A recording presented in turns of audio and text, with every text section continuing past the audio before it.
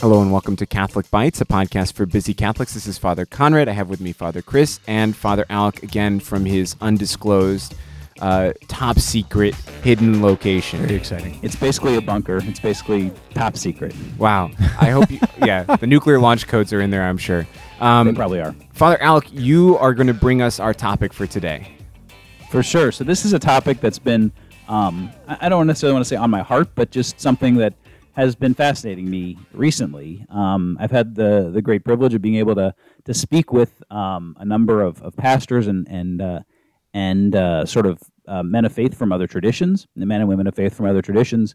And one thing that is an interesting question for me from people, especially from the Southern Baptist and Anabaptist tradition, is the question of infant baptism. And it's interesting to me because it's so commonplace in my life growing up as a Catholic, Sure. and in so many other traditions, that I kind of thought like, nobody, it's just a difference of practice, or it's just a difference of the way we do things. I never really thought that there was like true kind of, conviction. I don't want to say like they were not honest about it, but that this was something that was a major theological point, and it is. And so it got me to reflecting upon our practice and why we do what we do.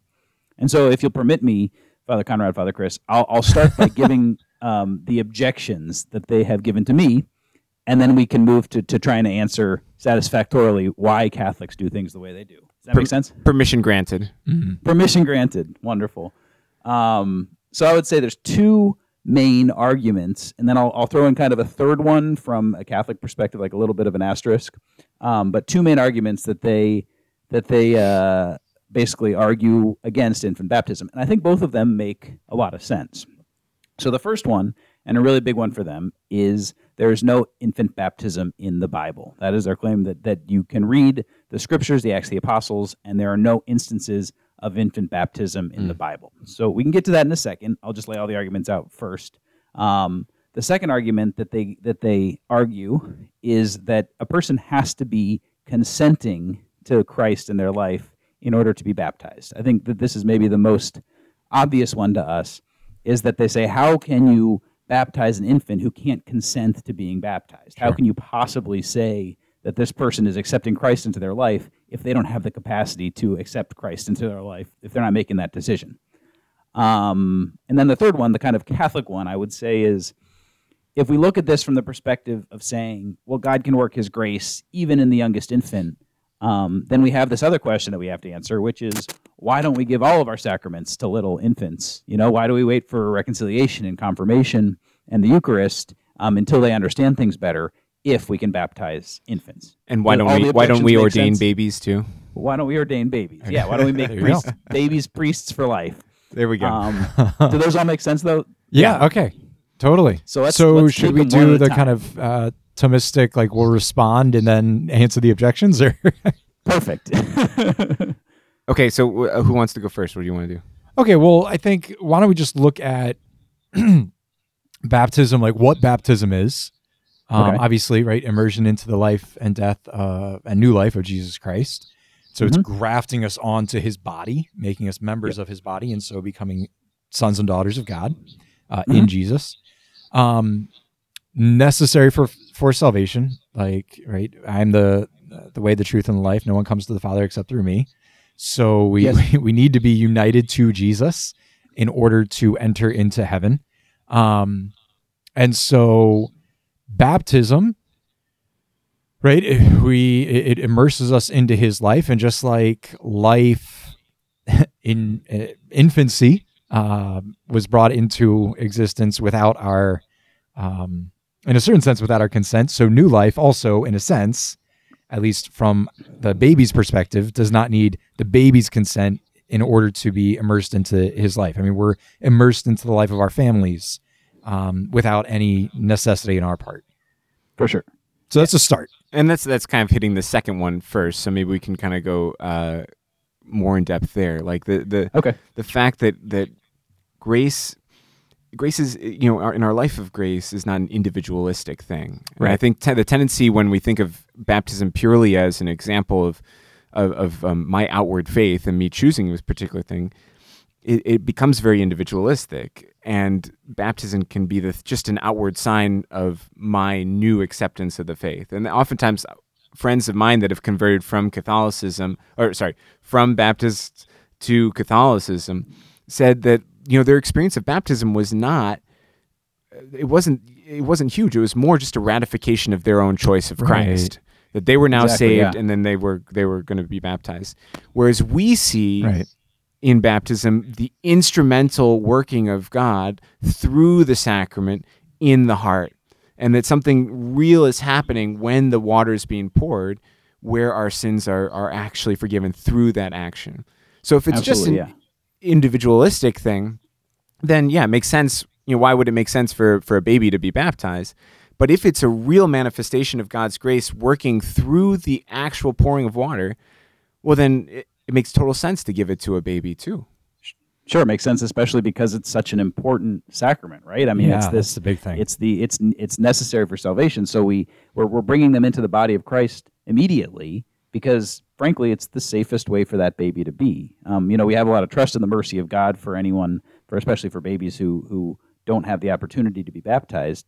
But we still, if we have the opportunity to do it, it gives them this community in the body of Christ that will save them. And so I think that when you speak about, obviously, there's no consent on the part of the baby. The consent is given by their parents on the day of, right, and their godparents, and also just by the community of faith that is raising them. We're welcoming this child into the body of Christ, and in doing so, we're grafting them in to something that is real.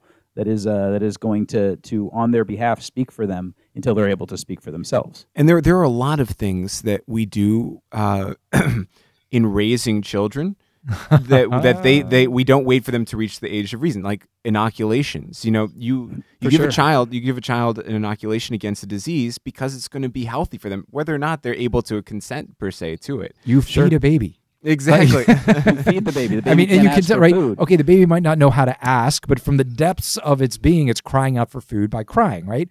Okay, well, if we had spiritual senses able to hear the crying of the baby's soul, it would be saying, "Baptize me," So, please. Exactly. Well, okay. We just did the Catholic thing and ignored the scriptural of course. objection. Sure. So let's go back now to the scriptural suggestion. Is there infant baptism in the Bible? Father Alec, why don't you? You want me to start? So I would say to grant the point, if you were to read the Acts of the Apostles, especially when the church is doing its ministry, and the gospel, you would not find an instance in which you say, "Here's a clear instance of a child being baptized." However, there's one passage that particularly is spoken of in the Catholic circles, and it doesn't necessarily prove infant baptism, but it proves this communal aspect of baptism that is really important to us. And that is when, in the Acts of the Apostles, I think it's Acts 10, it might be 9, when Peter goes to the house of Cornelius, this new convert, and the whole household is baptized because Cornelius comes to believe in Christ. Now, you could say, well, Cornelius told everybody about Christ and they all consented, but it does have this awfully strong sense of Cornelius recognized that he wanted his household to be brought into the body of Christ, and so he brings his whole family forth, and they're all baptized. And this may very well include children, may very well include infants. We don't know who is a member of that body, but we do believe for sure that it really was this act of faith on Cornelius's part that kind of sponsors all of these other people coming into the faith. And we see evidence in the early church as well of infant baptism. It's not necessarily. I mean, when the early church is going on, most of the people who are most baptisms happen via conversion, so it's more Easter Vigil rather than your normal baptism. But we do see from early on that infants and children are baptized as well, especially as the first generation of, for lack of a better term, cradle Catholics comes about. There's baptism very, very early on. Okay, so I think that and I think that that's important for us to recognize is their circumstances are different in the Acts of the Apostles. Like you said, there are people, the majority of things that are spoken of are individual conversions, and those don't happen to infants, right? They happen to adults. And so that's the reason that we see such a prevalence of adult baptism and such a paucity of infant baptism by relation is is because there were probably a lot more adult baptisms happening at that time because there was need for everyone in the world to be baptized at that point. Right. And I think it's also worth keeping in mind as we're looking at Scripture, what we're trying to learn is, okay, what did Christ intend to offer us by means of, like, for means of our salvation in baptism? What is baptism? And so does infant baptism in any way contradict what Christ intended in establishing this sacrament? And you can't, it seems like no. Exactly. So even if you can't find any clear positive examples of this taking place, you can definitely see the will of Christ for people's salvation through baptism, including infants, to be brought into his body. For sure. Okay. And so I would say just like the last one to cover then is, if we believe that that Christ is powerful enough to affect this great change in infants through the body of Christ, through the grace that he has to offer, why do we baptize infants, but we don't give them any of the other sacraments? That's the last one to answer. I think we've kind of touched on it, but how would we answer that question? I think it's just, what baptism is. So we've touched on it by means of talking about the need for baptism for salvation. And just baptism is a new birth, right? So just like you don't have a baby work out by, at a young age, like, okay, fine, you don't need these other sacraments, but you do need baptism. So I think you need to be born. Yeah. That being said, a little sed contra here, the Eastern Church very validly gives both baptism and confirmation and a little piece of the Eucharist to the baby when they're baptized. And so they receive all the sacraments of initiation all at once. Now, they don't need the other ones because they don't need the sacraments of vocation because they're still babies, and they don't need the sacraments of healing because they're newborn and they're not able to commit mortal sin, or they don't need anointing of the sick, again, because they're utterly lacking in sin. But so, and even in the Catholic Church, we can give confirmation to babies if they're in risk of dying.